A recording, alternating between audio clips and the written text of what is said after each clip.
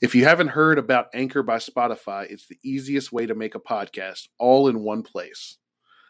They have tools that allow you to record and edit your podcast right from your phone or computer. When hosting on Anchor, you can distribute your podcast on listening platforms like Spotify, Apple Podcast, and more. It's everything you need to make a podcast. And best of all, Anchor is totally free. So download the Anchor app on Apple or Android or go to anchor.fm to get started. That's ANCHOR.FM. Now back to the good part.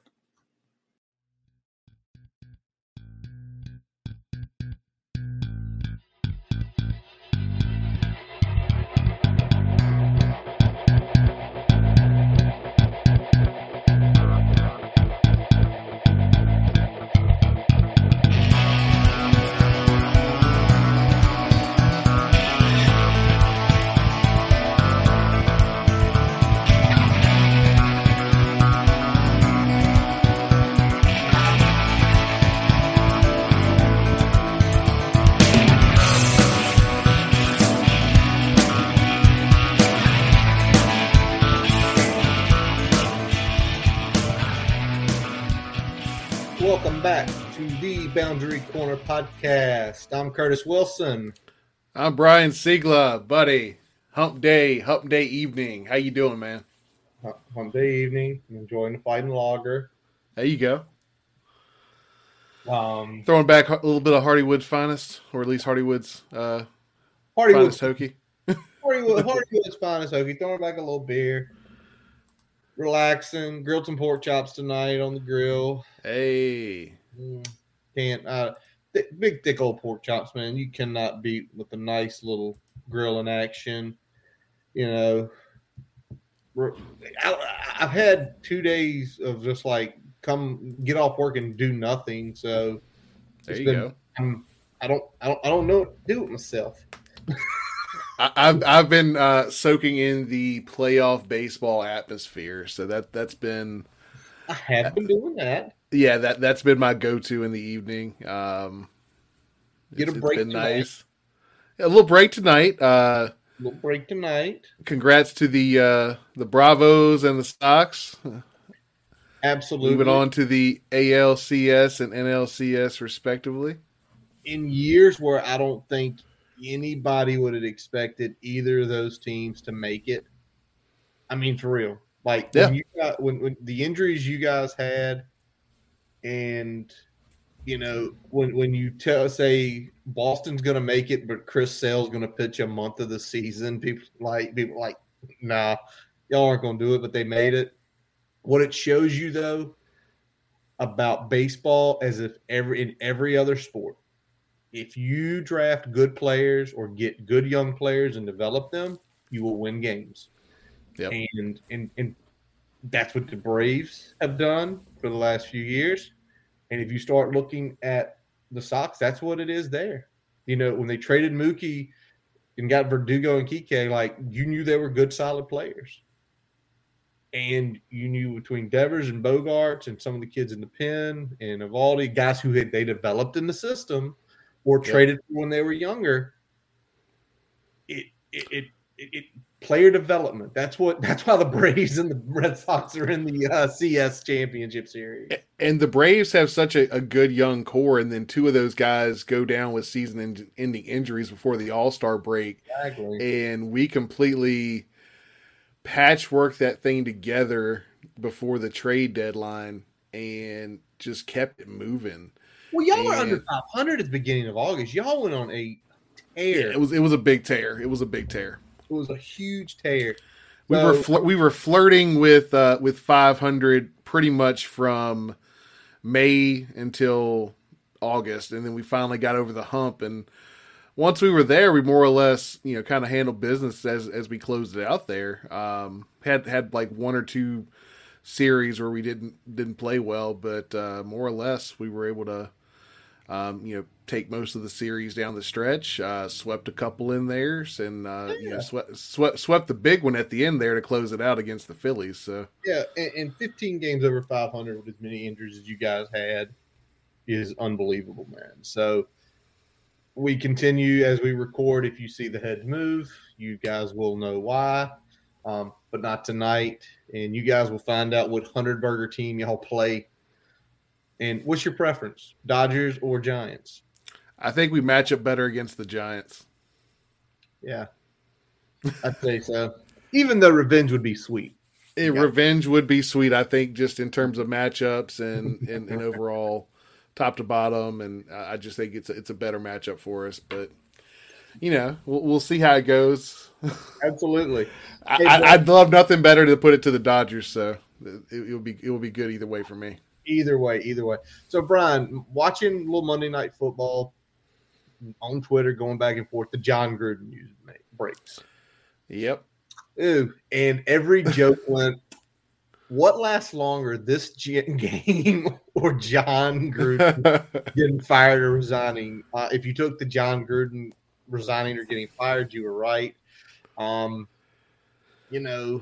years ago, company emails, some of the crap that was said, man, you just don't say that.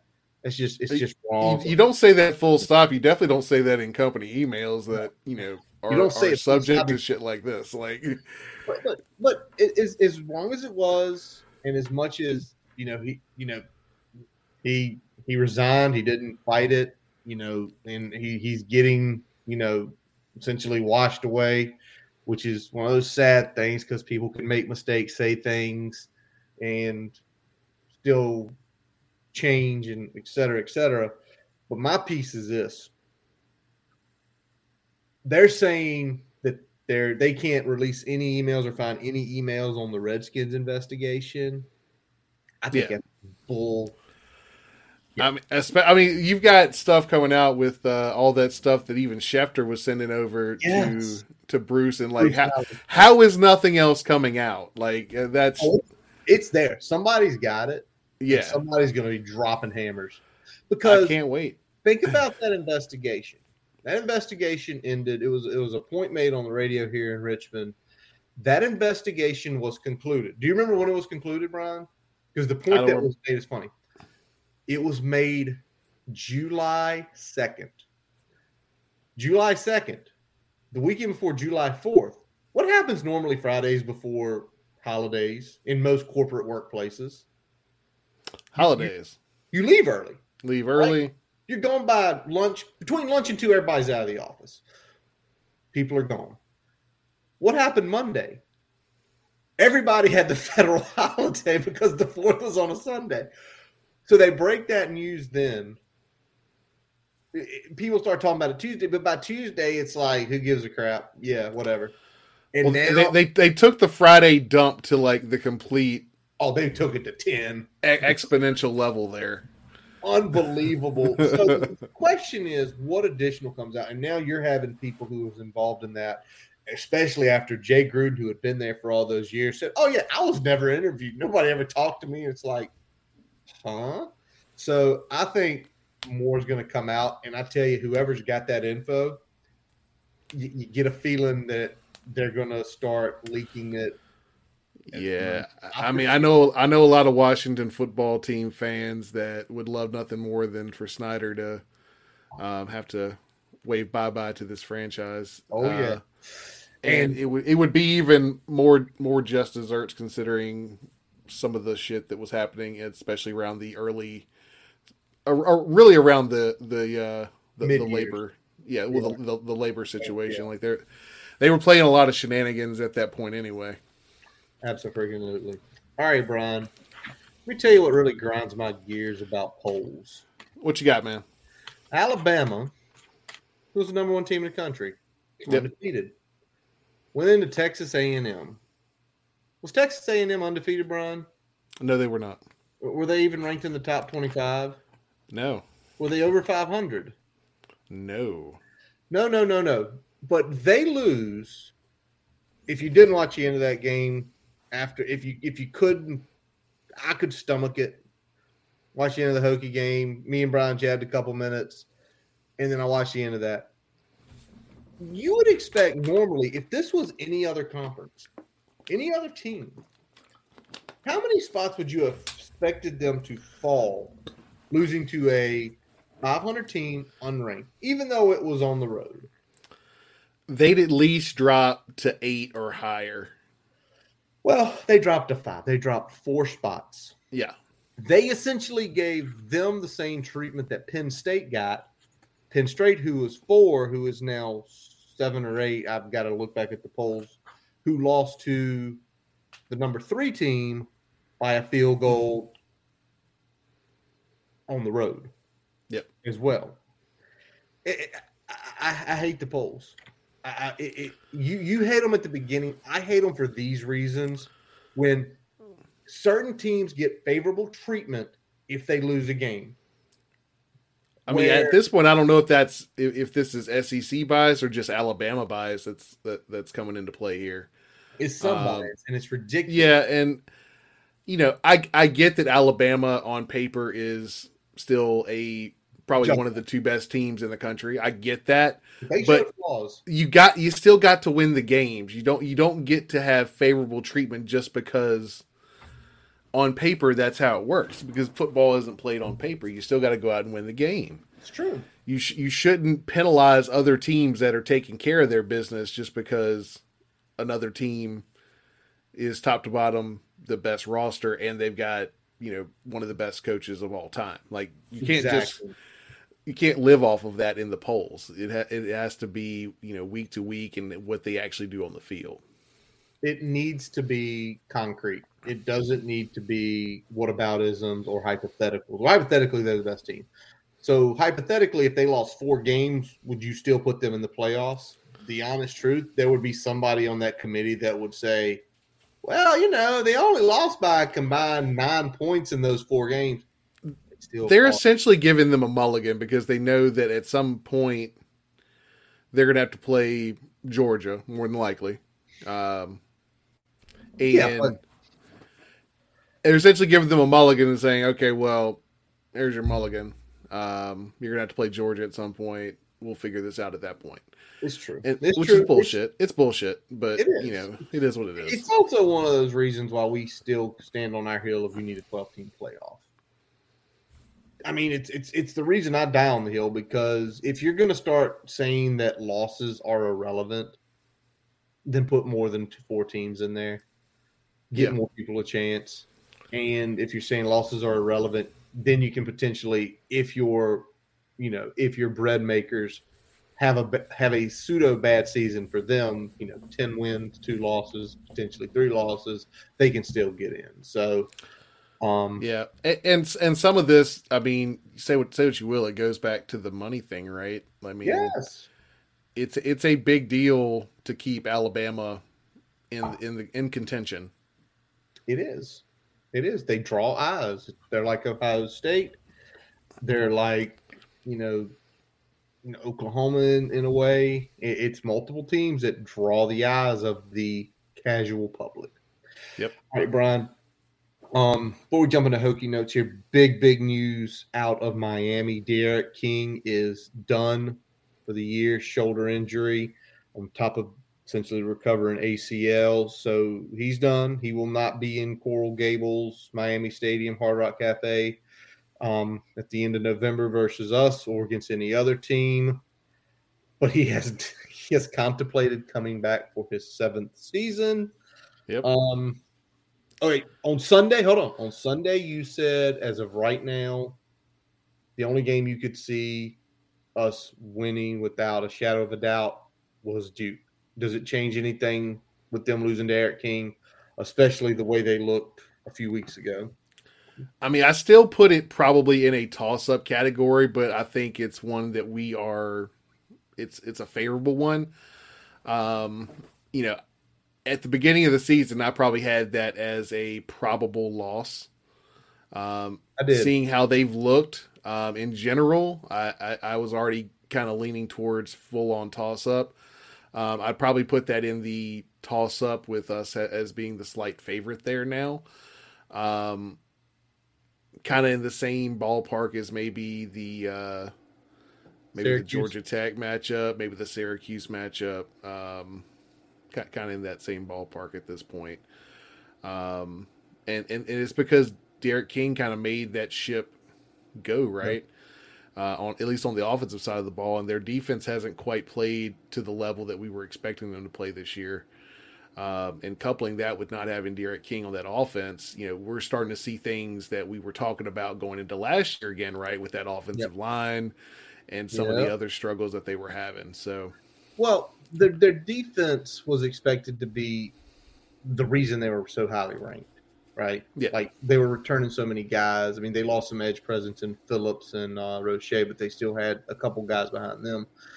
The defense has looked like, and I've watched parts of the Alabama, the App State. I watched part of the UVA. I missed the Michigan State game. That was the day they played that game was just bad time, and I couldn't see any of it. But it looked like that defense gets on the field, and their expectation is, oh, we're the Miami defense. And then they get pumped in the face, and it's like, so? Like, what does that matter to us? We don't care if you're the Miami defense. Yeah, and without them having that elite pass rush this year, I mean, you're starting to see they've got elite players on the back end, but kind of remember the one of the big questions we asked before the season is, are they going to be able to generate enough pressure for them to maximize the talent they have on the back end? And right now, the answer's been no so far. Them losing, truly three top line edge rushers. I know one didn't play last year for them, but losing three pass rushers off that defense, I mean that's a big deal. All of those guys are NFL caliber players. Well, all of them are on roster right now. Yeah, I mean, all three of them. So exactly. So that's been a big deal for them, and they haven't really found a footing where they can put four quarters together on either side of the ball. And some of that goes back to Derek King's injury, and some of that goes back to that defense just not being what it was last year. Exactly. And the honest truth is, for Manny Diaz, obviously the stories are coming out about the president of the university doesn't care about football. The AD does. We discussed it amongst ourselves, other people. They have the boosters to keep their program afloat and on being fine, regardless if the school says they're not trying to give them anything. But at what point this year does a call or is a call made like he's gone? Go find someone else. Man, he's gone. Yeah, and I think because there's two things at play here. So number one, they don't necessarily have the support from the university at large, but also because of that, and because they're a private institution, they are primarily, so much of the funds that are coming in have always been that of the private nature. So they can make moves like that on that side without necessarily having to seek the budgetary approval of the university in the same way that a public institution would. So I could see them going after Manny Diaz. I don't necessarily think that what he's dealing with this year is completely falling at his feet, but it's another example of you can't keep stacking decent recruiting classes. You can't be a team in Florida and continue to put out a mediocre product every year. Absolutely. All right, Brian, let's flip it over to the Hokie notes, a little bit of the press conference, a little bit of things said by Coach Fuente. But let's start with this. Me and Brian got together and watched this for a few minutes. Or we watched the whole thing. Yeah, it was solid 30, 35 minutes. 35 minutes. Like that. We watched it. And the first 2 minutes we're watching it, and was it me or you, like, pause? I was like, he's cracking his knuckles and playing with his wedding ring. He does not want to be up there. His body language for the majority of that press conference, with the exception of what we're going to talk about at the end with the targeting, he was uncomfortable. It looked terrible. He even had a few quips with Mike Nizolik. I know you got to ask it. Well, at least you don't have to say that. Like, he looked so bad up there, and it's kind of a good self-portrait to say, well, this is where we are. It's a lot of uncomfortableness. It's a lot of cracking knuckles. It's playing with wedding rings. And for any of you guys who are married, I do it watching games. you know, movies that I haven't seen that are suspenseful, I'm playing with my ring. It's just a common thing. So as soon as you saw that, it's like he ain't in the best headspace as of this moment. Yeah, I mean, just looked like he was, fidgeting a lot, and I think it was just I'd like to be other places than here. And I can understand that. I mean, Yeah. it's and I think one of the things that we can start out. I know he didn't get to this right away, but when we talk about the decisions to go for two and not to go for two, he definitely took some ownership of that choice, even though he said, from his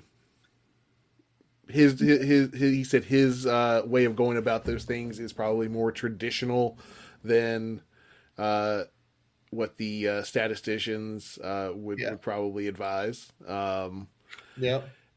And the thing was, if you go by the book said you don't go for two when we went for two, and then if you went for two there, you go for two again when you score later. Later, right?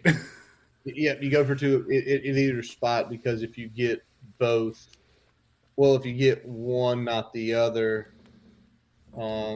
essentially you're up more than 8, and it's a 2-score game. And again, yeah. Well, 8 doesn't necessarily help you. I mean, 8 does force you have to get a 2, but the other team has to get a 2. But at the same time, if you're up 7, they're not going for 2 unless they're completely going full on.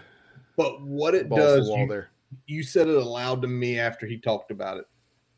What it does is if you get that 2 and you get to 9, one way or the other. Yep. Especially after we were up 7 and can go up 8, you go for 2.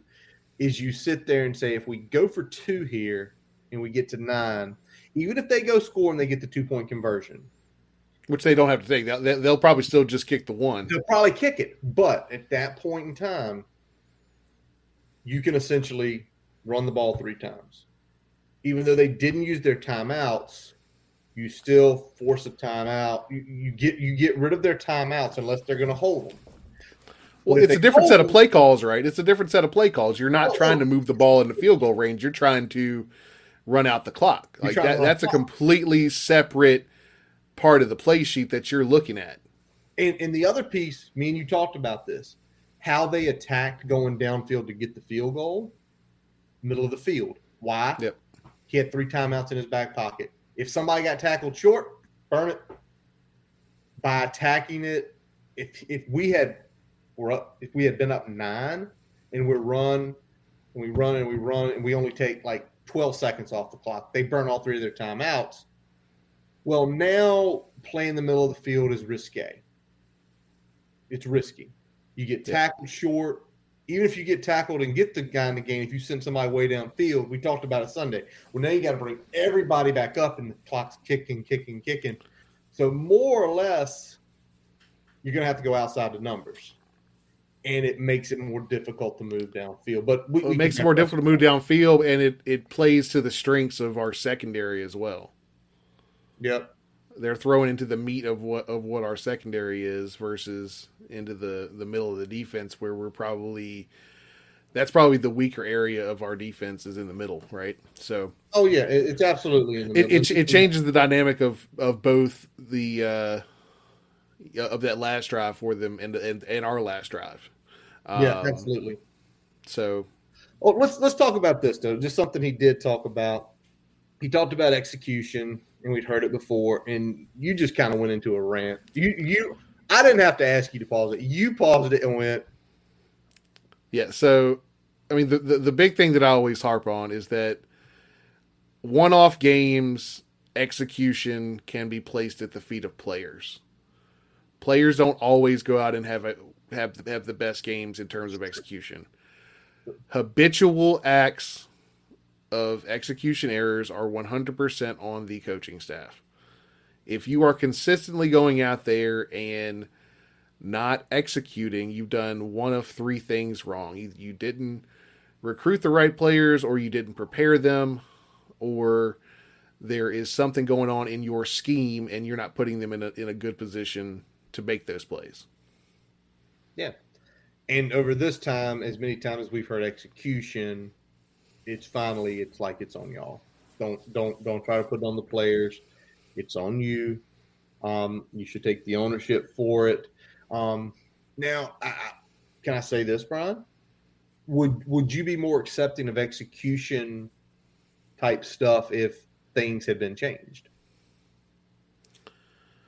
Yes, only because you're at that point we'd be talking about a new system, right? We'd be talking about still kind of playing into things, potentially not having the right personnel on campus to run things the way you want to, and that's thinking of bringing in a new offensive coordinator, not Fuente taking over the play calling. Yeah, that's not that. If Fuente was taking over the play calling, then those excuses would go out the window.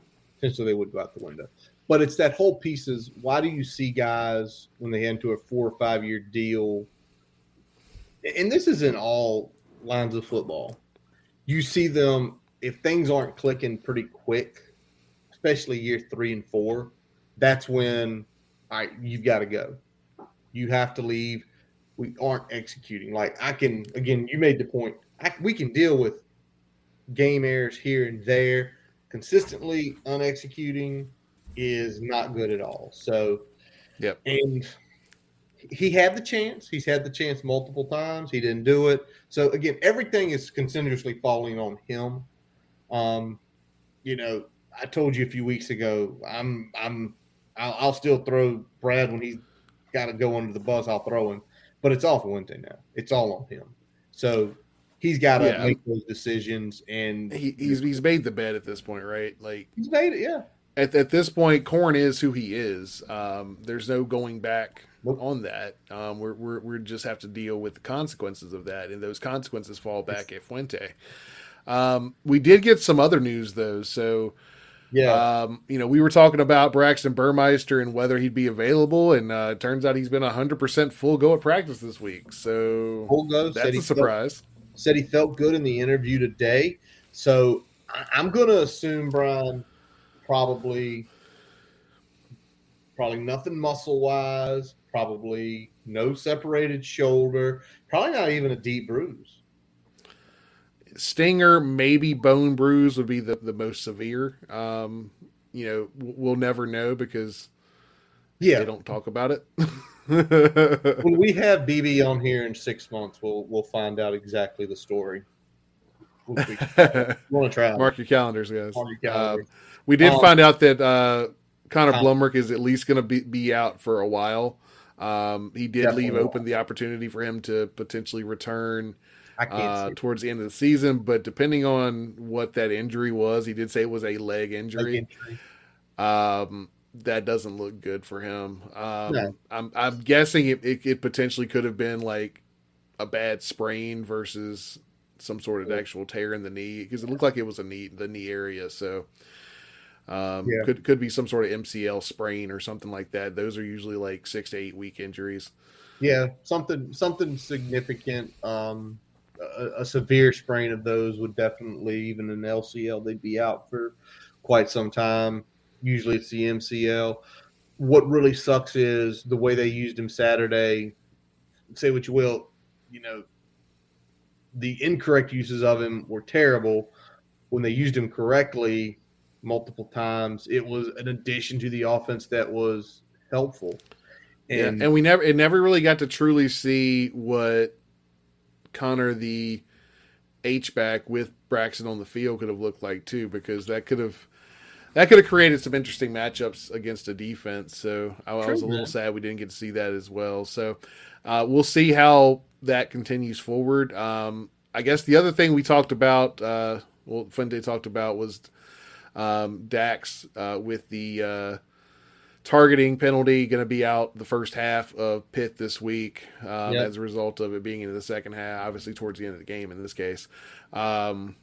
So looks like Dean and Keyshawn are going to get good amount of play this week. Yep. Look for probably Keyshawn to get a good amount of play.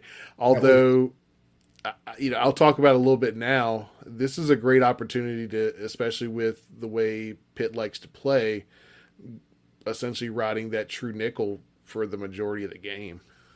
Yeah, like we probably should have did in that last series versus Notre Dame, or the last two series when they had a pass. But Jahan, we love you, but you made a bad mistake. Don't keep doing it. Keyshawn, they said it has been getting the primary ones this week. Keyshawn has been with the system a little longer than Dean. He's a little bit older, a little more experienced. And, it's still tough because middle linebacker, whether coming in cold or with a week of prep, has to make all the calls, has to put everybody in position. And that's that's the part that we missed the most on Dax. Even in those last few drives, was getting people lined up right. The middle pass that was the big gainer. Argue all you want up and down that could Dax have covered a wide receiver. Well, if Dax is in the game, I don't think they call that play. Because if the way I saw it is, if you saw the Tisdale play, Ferguson was hesitant to come up and help clean up that mess. And then the very next play they attacked him.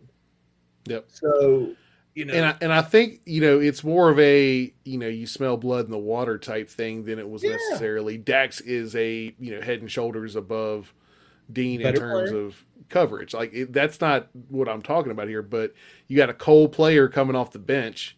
Mm-hmm. Most coordinators attack the cold player because regardless of their ability, they might be playing either too hesitant or too loose, and you can take advantage of that.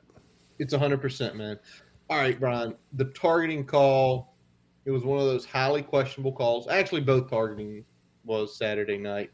And even the one that worked in our favor, and granted, I think the time it happened and the player it happened to definitely hurt us a whole lot more than it hurt Notre Dame. But it did. Both of them were questionable in terms of malice. Yes, letter of the law, those were targeting penalties. Yes. But neither of them were forceful or intentional contact to the head and neck area. No, it wasn't. And it's something that I told you, Brian, not long after it happened. Something like this needs to happen to the right team and on the right stage against the right opponent.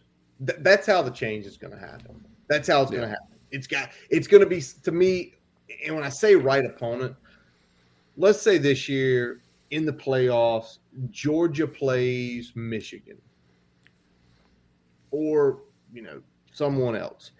Yep. And it's a tight game late, and it's second and goal. The guy's going to the corner. The guy does a good football play, but it's target, and he's out. Top linebacker. The other team punches it in, beats Georgia. Georgia's not in the final. That's when things will happen. But during the conversation with Fuente, he made the point about how coaches and stuff had been discussing that there should be a targeting 1 and a targeting 2, much like the flagrant 1 and flagrant 2 in basketball. And listening to that, he got very comfortable. The body language changed when he was talking that. He got very comfortable in it. And he made some really great points. Yeah, and I'm actually 100% with this because me too. I have no problem with any sort of contact to the head neck area. Flag it. That's fine. Yes. Because you still want to try to keep that out of the game as much as you can. But penalizing a player that is not purposefully and forcefully initiating that contact, it needs to just stick with the flagrant 1, keep that player in the game. Or even if you're going to do, essentially you get a flagrant 2 or 2 flagrant 1s in a game equals a flagrant 2. Yes, that's the way it should be. That's the way it honestly should be. Fuente said he felt like they've talked to this at AFCA coaches with officials, and it's just they feel like it just goes into space. And he made the best point he made, whether you love or hate the guy, it's all your decision. he says the reason it's not happening so quick is nobody wants to be seen as going backwards against player safety. And that's the thing that you have to essentially sell to the officials and the presidents of. It's not going backwards. It's staying status quo, but it's actually not being negative towards just an incidental play. And and you're not just hurting a team either. You know, you're hurting a player's stock. I mean, there's a lot of things that you're hurting here, especially if, you know, that player is playing on a big stage at a big moment, and all of a sudden, like if a player is pushing for, you know, borderline first round draft status, and they're playing in a college football playoff and they're gone the 5th play of the game. I mean, that's high quality game tape that now they can't put on their resume as at the next level. That's a big deal.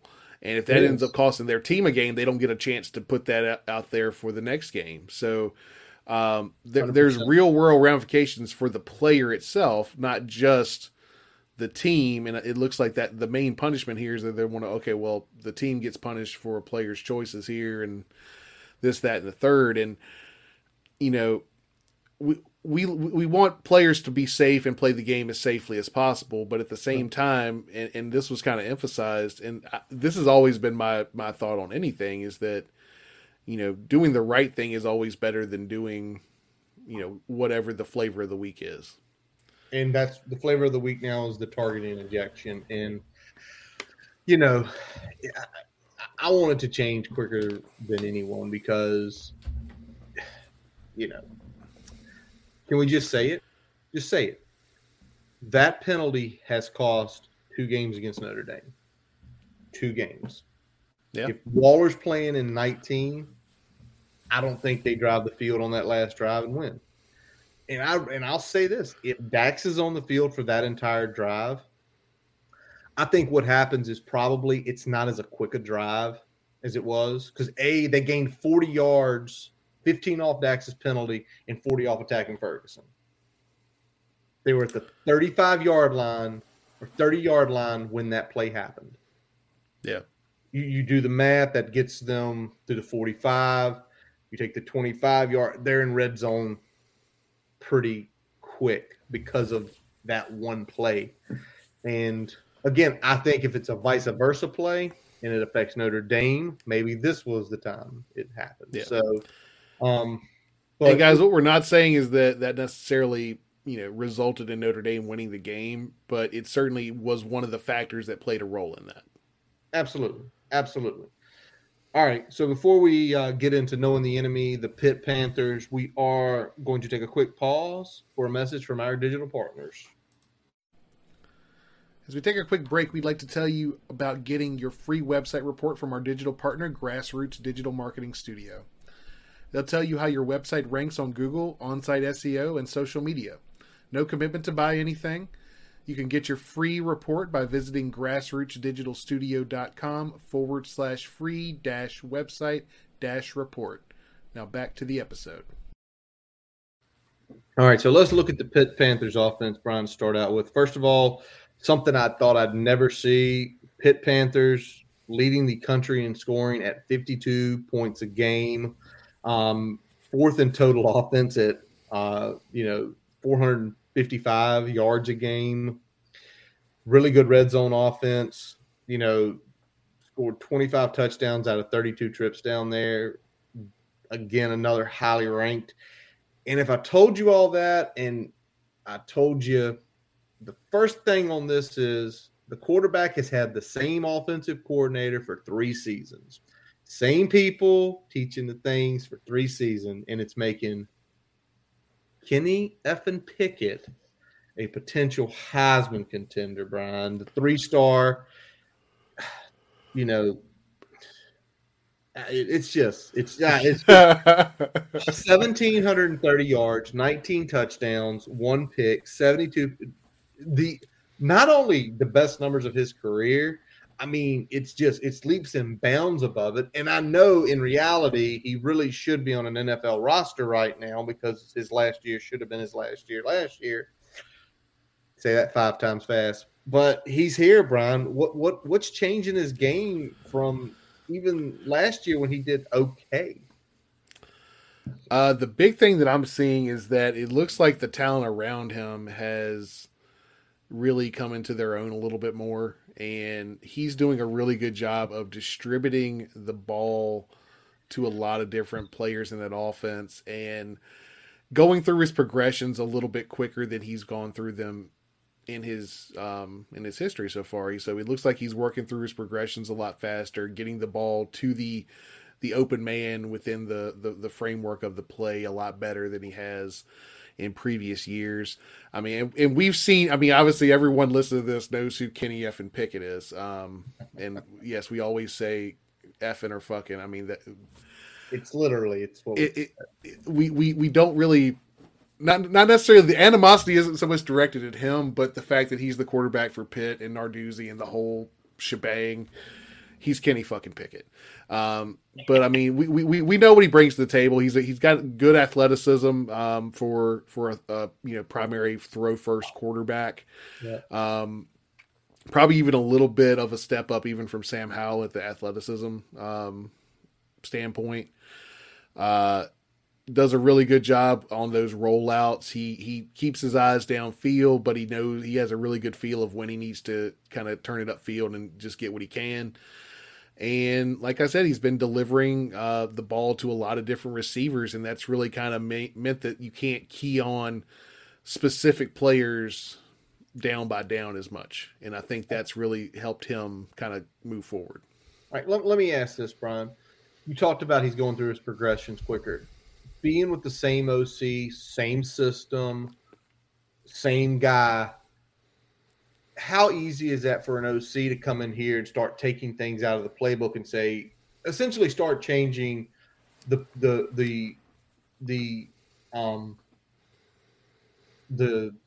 wide receiver chart? Like, okay, we're not running this in this combo anymore. Kenny can't read it, but he can read this and this great. He can read a smash hook route. Great. We're going to throw that in this set. So it's been the same guy in his ear the whole time. Probably same plays, same concepts, same looks, not rotating cast of characters. Yeah. Well, so you mentioned there a little bit. So one thing, the coordinator has a good feel what Kenny is comfortable with in terms of route combinations. Kenny's got more comfortable overall with all of them. And because he is a veteran quarterback at this point, what he is working on in the offseason is all up here and timing. That's it. He knows the system, right? Yeah. He doesn't have to work on that. He's working on this, how to get through it faster, and the timing with those receivers. And the other thing that he's benefiting from is that most of these guys are coming back from last year. Oh, absolutely. absolutely. The guys he's throwing to. Yeah. So he already had some comfort with them. He's working on more comfort, and it's just looked a lot smoother this year. All right, well, let's talk about those guys. Let's talk about Tasir Mack, a two-star when he came out, went to Indiana at first, transferred in December of 17 over to Pitt. So essentially he's been there 3. This is his 4th season with Pickett. 6'2", 190. Interesting place. He played high school football, played in BKNY, played at Brooklyn. Hey. So, yeah, you don't see many guys at a D1 level. Where Brooklyn at? Yeah. 16 catches for 304 yards for 2 touchdowns, averaging, 19 per reception. And I tell you, Brian, he's had 2 100-plus games, and in both those games, he was right at 25 yards per reception. So I got a feeling you're about to say speed. Yeah, he's got good speed. He's their deep threat. They also run him a lot on those kind of deep comeback routes where he can catch the ball and kind of turn up field and then use that athleticism in the open field. And they throw also a lot of fades and digs over the middle of the field where he can really kind of plant his foot, turn, and then kind of use that acceleration across the field to get open and make some big plays. Saw him do a couple of those cross-country routes as well. So he's the guy that's going to get the consistent big plays in the offense. But he will occasionally, just be a guy that moves the sticks for him. Like I said, they do run those, digs and comebacks. So look for him to probably be the guy that they're going to take some shots with. All right. So the next guy is the guy that's really been lighting it up stat wise. Jordan Addison, already 29 receptions, 524 yards, 100-yard games his last 3 games. 6', 175. He was a 4-star athlete. In the consistency when he came out for 247, he's probably going to go play defensive back of some type. And he's a top 150 player. He was the number 4 athlete in his class. So this guy, obviously athletic as hell. 9 touchdowns, averaging 18 yards per reception with 29, 524. It seems like I look at those numbers, and especially 3 100-yard games already this early in the season, back to back to back. He's probably not a one-trick pony. No, he's kind of the do-it-all weapon on the offense. They run him on screens, swings, slants. He's got the full complement of the route tree is available to this guy, and they take advantage of it with him. He's a little bit more elusive than fast compared to Mac. He kind of has that shiftiness. They line him up in different places all over the field, and because of his route running ability and ability to really kind of do everything in that offense. So he's the weapon that you really have to keep your eye on, because he will bust a big play on you, but he's also a good stick mover and kind of the guy that Pickett will look for when he's in trouble. All right. So Mack and Addison look for them on the outside. Now, Brian, do they XY or does Whipple move these guys all around? Mack is going to primarily be outside. Addison will line up all over the offensive formation. All right. Now they have another weapon as well. Lucas Kroll. What a journey for this guy. Started out at Arkansas when he came out in 2016, then went to a JUCO. JUCO came out as a top 4 player, the top tight end. Then he went to Florida. Then he finally transferred to Pitt. 6'6", 260, a prototypical – that's an NFL tight end body. He has the size and the height. 15 receptions so far this year. 193 yards and 12.9 per receptions. He scored touchdowns in 4 or 5 games. I'm assuming he is your traditional inline guy. Yeah, he's kind of the quintessential inline stick mover, guy that uses his size well to create a target for Kenny Pickett on those key downs. He doesn't do anything flashy, but he will kind of be the outlet receiver in a lot of routes. They'll sometimes work him as the primary on like a 3rd and short. And occasionally, I think they threw one gadget play to him where they had a wide receiver throw a kind of a fake screen touchdown to him against, I think it was Tennessee, if I'm not mistaken, when I went back and watched the tape. So, okay. Kind of the traditional mold there. Nothing that is, you wouldn't classify him as a joker or anything like that. He is a typical inline guy that, has the hands to, be a threat in the receiving game. Yeah. And obviously scoring, touchdowns in 4 or 5 games. They obviously aren't afraid to utilize him down in the red zone. And I just think about a guy that size. I mean, we have no one that can match up with that. Now, hopefully his speed and stuff, we make up for it. All right, Brian, let's flip. Let's look at the offensive line. And as much has been talked about, we've talked about the passing. Yep. They don't have one set really running back between Davis, Abinanakand, if I pronounced that right, and Rodney Hampton Jr. They all have roughly the same numbers, give or take. Hammond Jr. hadn't played in as many games. But overall, the rushing offense it's not terrible. It's literally middle of the country at 165 a game. They're 65th in the nation. And the line hasn't given up too much. Only 24 tackles for loss, only 8 sacks. Probably more impressive with the sacks is it's under 60 yards. So it's not like they're giving up 10 or 12 yards per sack. Or even in the tackle for loss game, it's only 198 yards. So Overall, their offensive line, it looks pretty good. Yeah, and a little bit of the running game is a mirage though, because Oh, Kenny Pickett is getting a good number of those yards. okay. Um, so when you look at Kenny Pickett, in terms of the running game, he's getting a good amount on scrambles. He's getting a good amount on some design runs. So that is skewing the numbers a little bit. When they just line up and hand the ball off to a running back, they do a great job of not getting caught behind the line. So this isn't a Notre Dame situation, but they're not out there gashing you in the run game. It's very much in support of the passing attack. They run the ball. They want to be effective enough in the running game, so you have to honor it so they can throw the ball like they want to.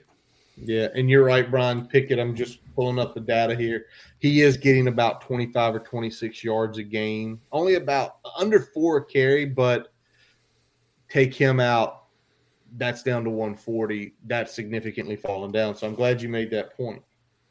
But what else are we seeing from them? What about pass pro? So pass, like I said, they like to set up the run, with the pass. They do a good job of protecting Kenny Pickett, especially with it's just like a 4-man pressure. They also do a good job in blitz pickup, but when that is like a delay blitz, that's when you can kind of catch them napping a little bit. If they see it coming, they do a really good job. They diagnose it and they get where they need to be. If they don't know where the pressure's coming from pre-snap, all bets are off a little bit, and that's when you can finally get to Kenny Pickett because he is hard to sack because of how well they are up front at picking up the 4-man rush and the pre-snap blitz show. All right. Well, Brian, before we get into a little data points of players here, what sort of defense are we going to see Saturday with Narduzzi? It's a familiar defense, buddy. We got a 4-2-5 coming in the house. Not a shock there. And so far, I'm doing a little thing here. For these stats I'm about to give you, I took out their game against New Hampshire defensively because it skewed it a little bit. And their scoring defense, you take out that game, they're giving up about 26 and a half a game, which is in the mid 70s as far as scoring defenses go. Yep. You're giving up about 383 yards a game, which is again mid 70s. And I'm gonna get you some data after Brian goes through these. We go through these players here that we've kind of taken a look at, and it's going to be just a little. You're going to raise your eyebrows and say, "How can you be here if you take out one game and you're here if you add them all?" It skews. But Brian, let's talk about defensive line first. You know, you got the big clogger in the middle in Keyshawn Camp, 6'4", 290. You've got Baldonado with 3.5 sacks coming off the edge, 6'5", 260. And that's who I kind of was saying to you. What about these guys, Brian? And you said, nope, there's one guy you need to look up, Curtis.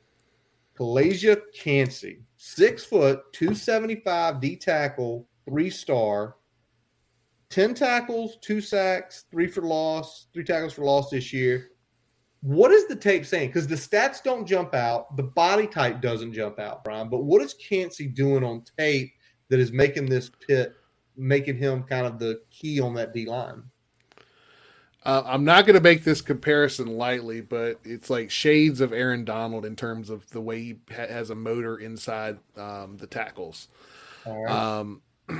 He doesn't jump off the screen in the same way that Aaron Donald does, obviously. So again, this is a comparison, not saying he is that player, that caliber player, but the way he plays inside the tackles is impressive. He impacts the game even when he is not making the play. He is blowing up the line of scrimmage, impacting the angle of the running back, impacting what the offensive line is doing as a unit. He kind of makes the whole defense go and makes the job of the other members of the defensive line and the linebackers defending the run that much easier. All right. So, shades of Aaron Donald. And Just when you look at the body type, when you look at the impact, that was the first thing that jumped off to me. Like I said, I don't think we're looking at that caliber player, but in terms of how he impacts the game, that's the type of player you're looking at. It's essentially his job is similar to Donald's, and it's probably why you're seeing Baldonado have sacks and Keyshawn Camp have some sacks as well, because of if he's eating that space and he's getting in gaps, essentially there's nowhere to go there with him doing that. He's a star, but he doesn't have to eat to be the star. All right. Makes sense. All right. Let's take a look at the next guy. Let's take a look at John Peterson. 6'1", 225 so far this year, 22 tackles and an interception, couple sacks, and 4 tackles for loss. 7th year, Brian. Yeah. 7th year. We're going to say that. We've said that quite a few times this year. He was a 3-star who actually originally committed to Penn State, originally from Pittsburgh, transferred back to Pittsburgh as a transfer. And I think you're about to say a familiar position for us. Yeah, this is a whip, and probably more of a traditional whip than what we have Chamari Connor playing now. It's more true hybrid versus kind of the nickel that Chamari plays on a regular basis. He does it's a very sound player. He does a great job with backside run contain from that position. They blitz him a lot as well. He gets some impact in there, especially on run blitzes. So he's not necessarily a guy that they're bringing after the quarterback a whole ton, but he blew up a big goal line play against Tennessee coming off the edge hard. So they'll bring him a lot in run blitz situations where he can really impact the edge of the defense. And just a solid overall player that, kind of just wears you down a little bit. So nothing flashy, but just somebody to keep an eye on. All right, nothing flashy, but if he's a guy doing his job, hurts us even more. Now, what about this next guy, Brian? Brandon Hill looks like a safety, 5'11", 195. Leads the team in tackles with 28. Also has a pick in there. Was a 3-star when he came out. What are we seeing from this guy to have so many tackles at the secondary position? Yeah, he's kind of the cleaner. He's that classic safety that's coming up there and filling on running plays. He is patrolling the middle, kind of that rover position for us. Very similar to that. He kind of rolls to the middle, to the back of the defense. Plays really good in zone coverage. They like to drop him inside the box in zone coverage, and he'll make some noise there. Very sure tackler, big hitter in the secondary. He'll lay you out if you come across the middle. And like I said, great in zone coverage. He can be beat when he is in a man situation, so that's one area we could potentially take advantage of there. But he's also the one that picked off Hendon Hooker against Tennessee to kind of close that game out there. All right, so again, not only a guy that can obviously clean up the run, not afraid to stick his head in there, but we have to keep an eye out for him intercepting passes. Wonderful. All right, I remember this name from last year, Brian. Servisha Dennis, one of the inside linebackers there. We talked about him last year. He's 6'1", 230, was a 2-star when he came out, 27 tackles, 2 for loss, and a sack. What do you think about him, Brian? Yeah, he's kind of the guy in the middle of the defense that kind of makes them go and allows that first level of their defense to be so strong along with that defensive line. He's kind of eating up anything that gets through that defensive line there. Does a good job running sideline to sideline, and a good job of preventing any runs up the middle from getting to the second level. And when he does blitz, makes the quarterback rush their throws a lot. We'll work in some delay blitzes and things like that on a regular basis. So he's a guy that we're gonna have to watch out for, not only when we run the ball, trying to get past him up to the second level, but also make sure that he doesn't get to Braxton. Absolutely. All right, So about 8 minutes ago when we started this segment, I gave y'all some adjusted numbers. I didn't adjust these numbers, and it kind of paints a picture as a team who's on the back half of a defense and a team that's elite. So I look at all 5 of their games, Brian, and third down conversion rate, they are a top 10 conversion rate, giving up less than 27% converting when you have all 5 of their games. Now, the other one, maybe not as much a difference, but showing they're really good in the red zone. They're 9th in the country in the red zone when looking at all 5 of their games. And I wanted to do this because when you take out that big skew game and you look at more of just the Power 5 opponents, and you can do this for us as well, and it'll skew our defensive numbers without a doubt. But when I see a team from going in the top 10, top 15, to being down in the 70s, I feel like maybe their defense is a little bit of a mirage. They have their issues that because they played one really bad team, the numbers are saying they're a lot better than actually what they are. Yeah, and they're not great on the outside. We should be able to beat them outside with our receivers. So that's one thing to look for is that they're a good defense, but they're not an elite defense in my mind. They're probably closer to, if you put the numbers in there over the course of a full season, you're probably looking at a defense in the 40s or 50s, not kind of where they're ranking right now with that outlier game in place. So we will see. I know we're about to talk about what the Hokies are going to have to do here to kind of counter what they bring to the table. So, and we absolutely have to talk about it. It's the Zeta version. We've continued to move on, and we're going to look at the defense first, Brian, because when a team is coming in scoring this much, moving the ball at will, having some weaknesses, but not having a significant weakness. Like we felt Notre Dame had problems with the offensive line. We saw it rear its head early. Put Buckner in, it changed the dynamic. But I think what we're going to start with here is, although he has some athleticism, there is no way Kenny Pickett is going to run as much as Buckner did or successful or having our defensive end chase him. So we are coming out and saying we got to put Kenny fucking Pickett on his fucking ass a minimum of 10 times hitting him. Yep. Minimum. Got to hit him 10 times. I'd like to see at least 4 sacks. That would be a good number to start with. Like I said, it's hard to get to him. We got to. Jay Ham's going to have to dial up something a little creative, and hopefully early on we can at least get some pressure with 4, and then kind of mix up some of the blitzes as we go along there to when they start to adjust to that. All right. So put Kenny down. Now, the next one, we've talked about the run game. Brian brought up the point that Pickett is part of that run game, but they're still getting 140 yards from a couple guys, which is still not too terrible, especially the way they're passing the ball. And I know we didn't put a number on this, Brian. If they run the ball 30 times, they can't crack 110. We have to keep it in that mid-3. If they're averaging 4 carry, it's going to get ugly.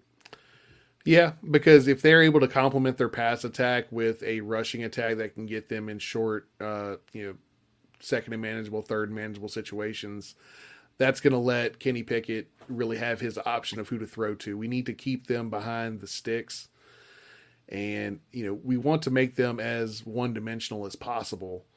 I know their strength is throwing the ball around, but if we can take away the run, that strength becomes a little bit less. So that's going to be the goal, is to make sure we contain that rushing attack and make Kenny Pickett have to beat us. Yeah, and that's what we're looking for. By having that semblance of a rushing attack, Pickett's averaging about 12 an attempt. If they keep the rushing attack, it's definitely going to be 12, maybe even more, the way things have looked the last few weeks. But if you can tell me that he's at like between 8 and 9, and that's only, somebody says that's only 3 yards, but when you throw it as much as they've thrown it this year, where they're throwing it close to 35 times a game, that's 100 yards. Also, the more we can put them in situations where they're passing on obvious passing downs. Oh yeah, that means we can come at them. We can make play calls that are specific for that type of play, and that's why it's important to keep them behind the sticks. If we get them in 2nd and 10, 2nd and 8, if we can do that consistently, they're going to have to start throwing the ball on those downs, and we're going to be able to adjust accordingly and either bring some sort of blitz in, or we can definitely pin our ears back a little bit more than we would if we were in like a 2nd and 5, 2nd and 4 situation. Absolutely.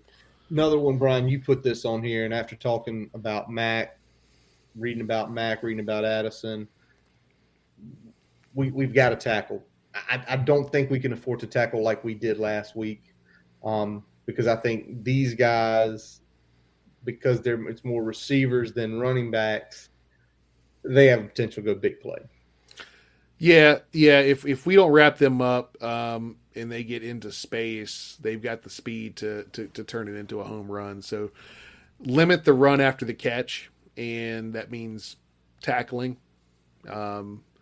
We can't see what we saw, especially in the red zone last week against Notre Dame, having 3 tackles on a single, 3 missed tackles on a single play. Got to wrap up, got to get guys to the dirt. If we can do that, then we at least limit the big play potential of that offense. Yep.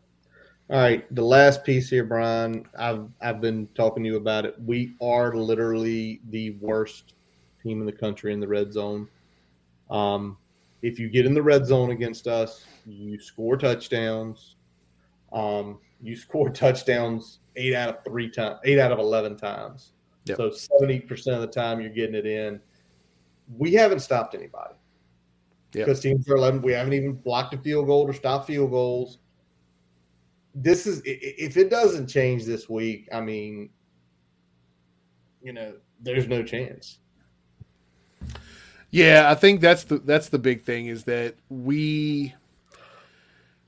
our defense has shown such significant improvement that it's sad that we're seeing that one statistic be so glaring right now. Yes, it is.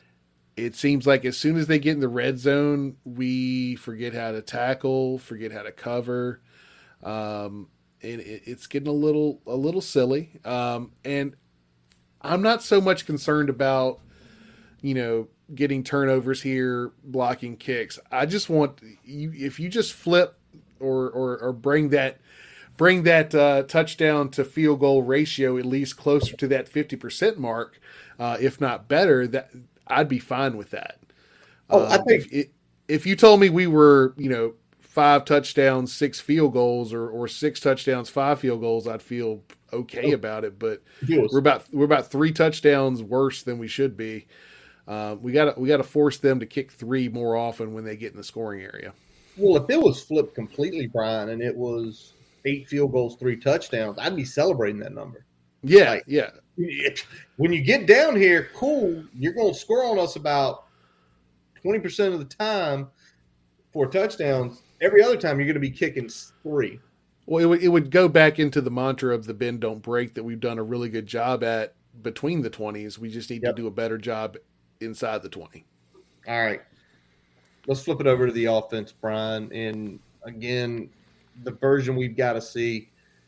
We did not break 30 last week, even with the defensive touchdowns, even with 5 scoring drives.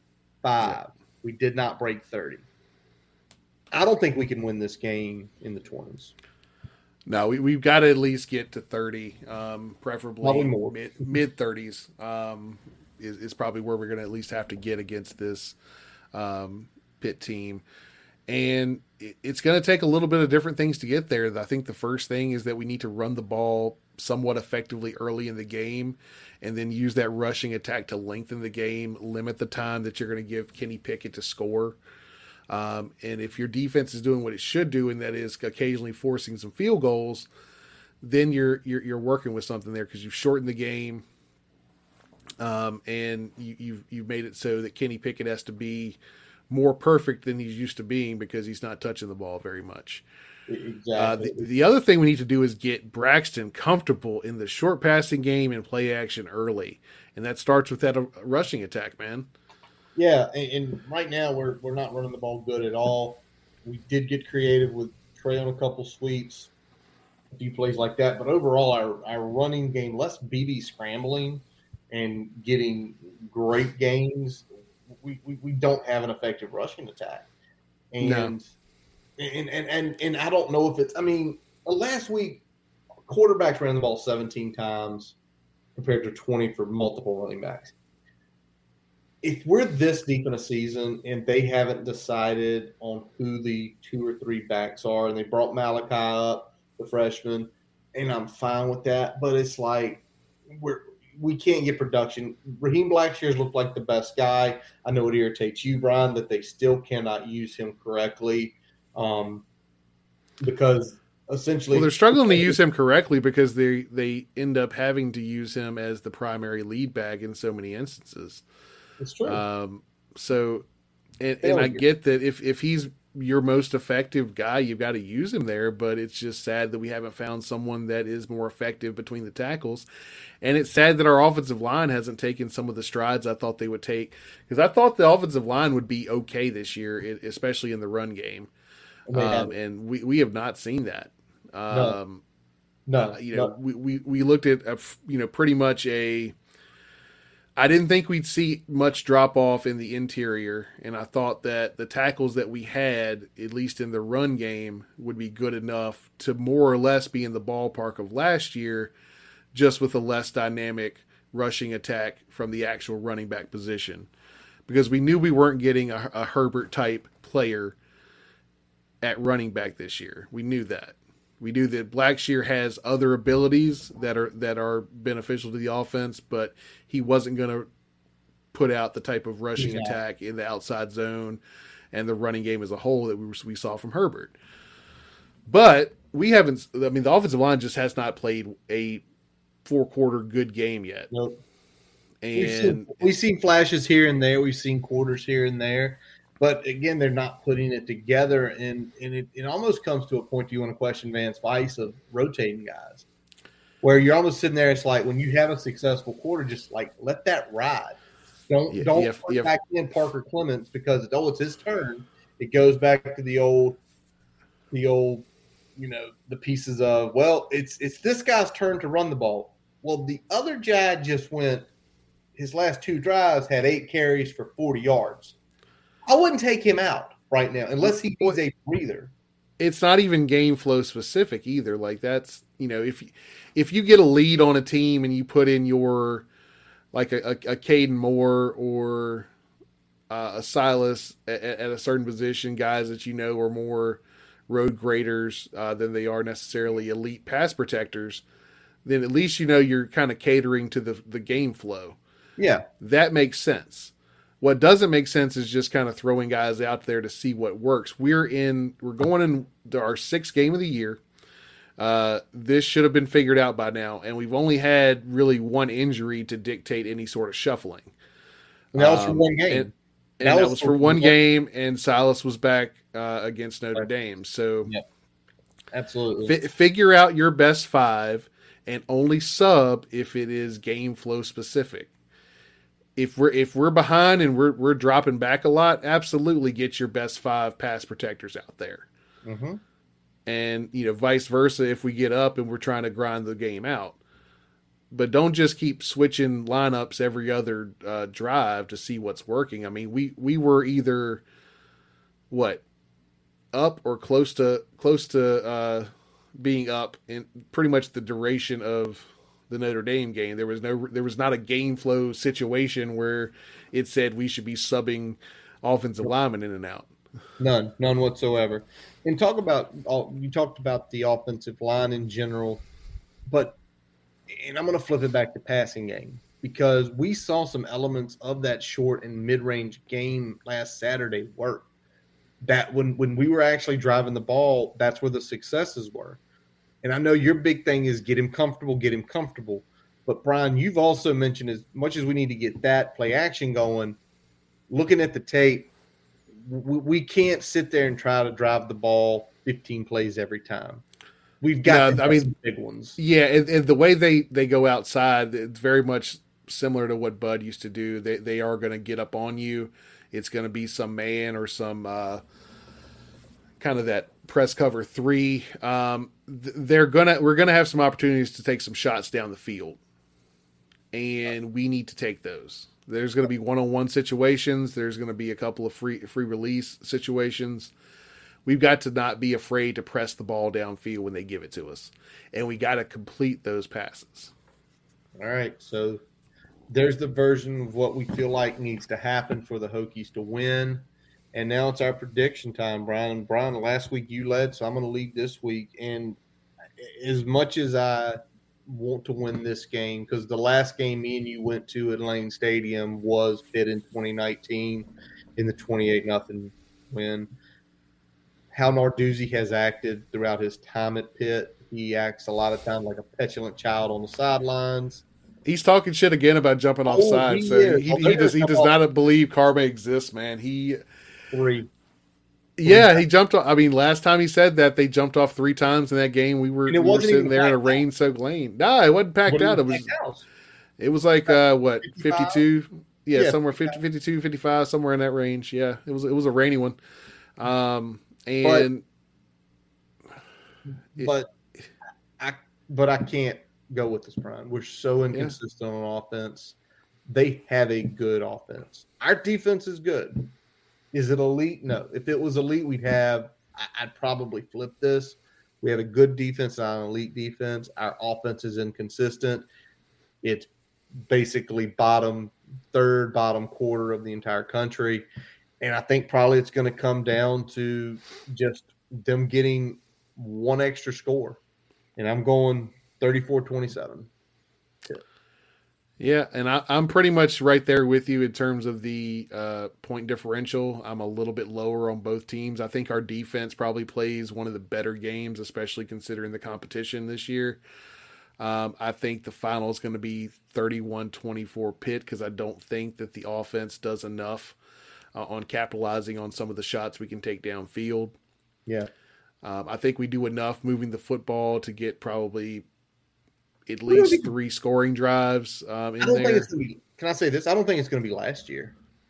No. I think the combination of this defense being better and it being in lane, I think that alone kind of puts this in a closer matchup than what we saw last year. Yeah. If you've told me this was in Hines, I would say I could go at least 6 to 10 points higher on the differential there. Too.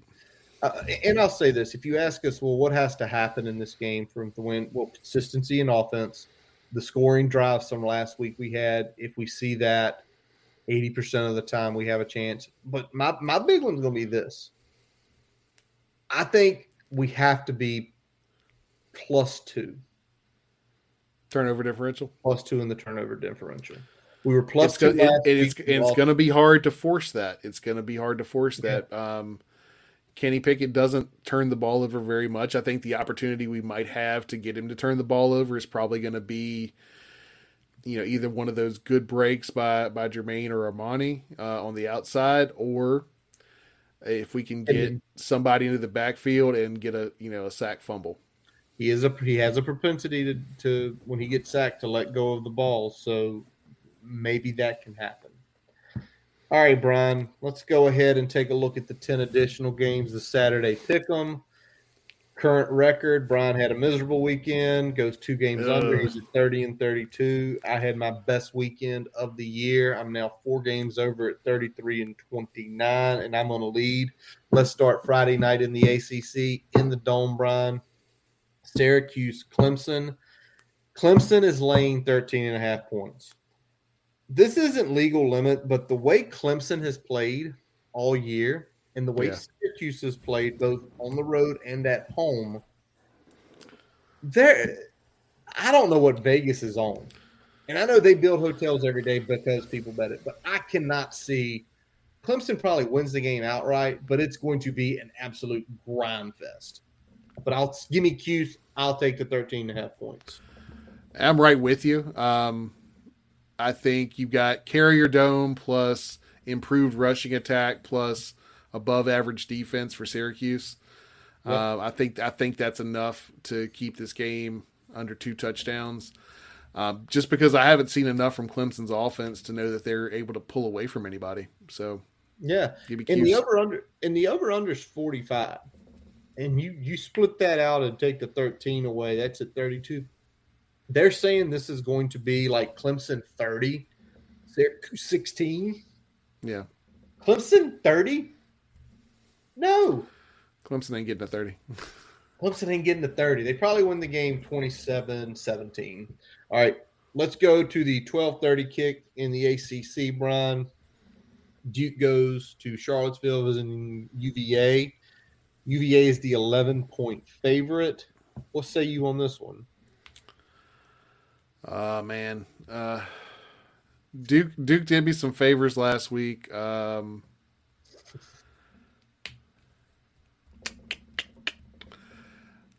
Give me UVA. All right. Give me UVA. I think they're going to be able to score enough points. I think Duke is going to be a little inconsistent on offense and probably not have enough on defense to compensate. That's about where I am too. 69's the over-under total. And they're saying Duke's going to score some points, but not enough points to keep with UVA, and I'm with them. I see it probably 2-touchdown game, probably somewhere like 45-30. Yeah. Somewhere in that neighborhood, but I'm taking UVA in this one too. We're essentially saying UVA's offense against Duke's defense is going to be more consistent than Duke's offense against UVA's defense, even though how bad UVA's defense is overall. Probably the over. The over would probably be a bet in this one because both the defenses aren't good. Both the defenses are easily giving up 30 a game on the field. All right, interesting matchup. Ranked North Carolina State goes up to Boston College. They are a 3-point road favorite. And this is the one I've just been looking at since I laid these out on Tuesday, Brian, and I go back and forth. And it is as good as NC State has played at times this year, they've also had some clunkers of games. And being on the road, this is going to be a 7:30 night kick. Boston College 4-1. I think I'm going to take the home dog here. I'm going to take BC. I don't know if BC wins the game, but I think it's going to be tight enough where BC is going to cover the 3. So I'm going to take BC 3. All right, I'm going to make up some ground on you here. I'm going NC State. And I think that's going to be a great environment for that game. But I will go with NC State here. I think they've got enough juice to pull it out.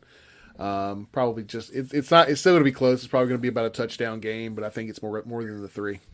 All right, over under was 52 on that one. So if you're trying to add it in your head, all right, let's take a look at the 2 biggest frauds.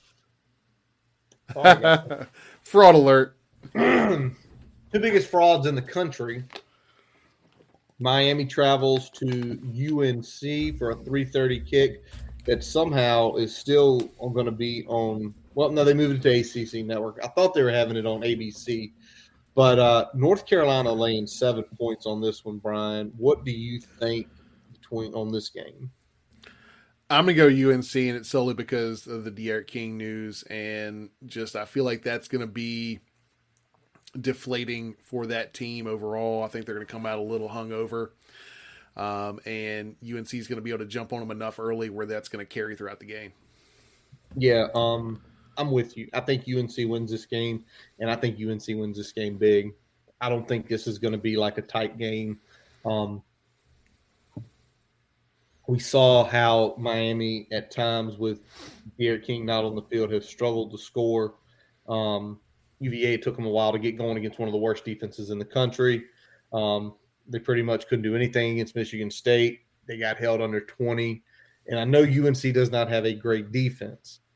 But the way Miami's defense has just basically hemorrhaged points all year, I think this is like a 17-point game. I think Sam Howell slings it around. They win like 38-21. Give me Miami or give me UNC on that one. All right, Brian, let's go out of conference. Kind of a big rank matchup of the day in the Big 12. Taking a look at high noon, Texas and Oklahoma State at Texas in Austin. Texas laying 5.5 points after blowing the ungodly lead to Oklahoma and Caleb Williams last week. Where are you on this one? Man, I see this as a Texas hangover, man. All right. I think Oklahoma State does enough to kind of shell shock them a little bit out the gate.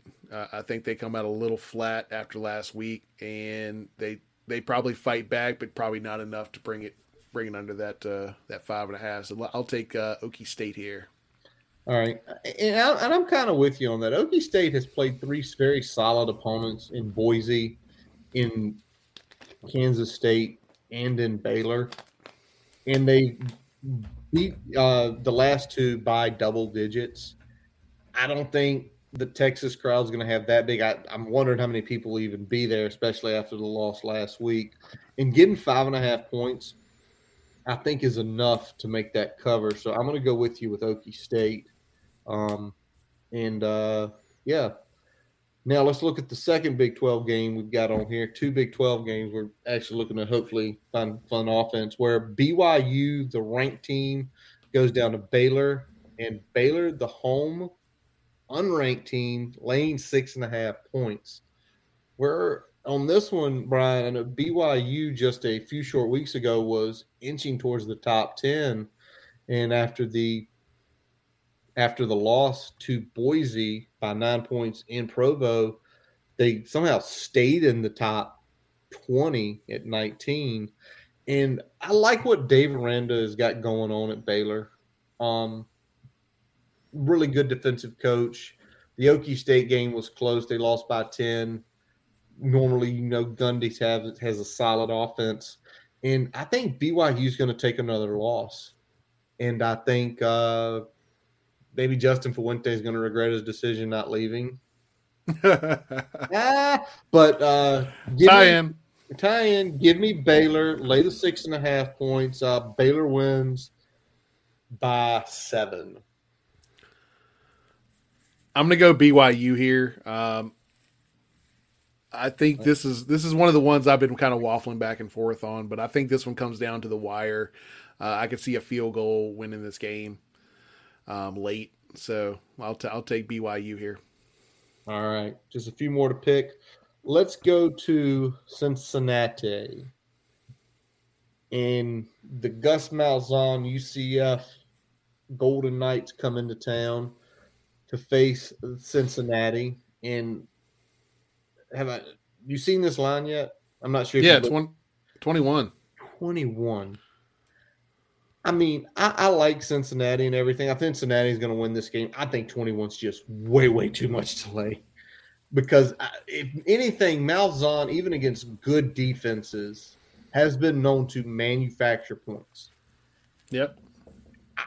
I just think 21 is way, way too much. If it was like 17, I think I'd take Cincy, but 3 touchdowns. Give me UCF in the points.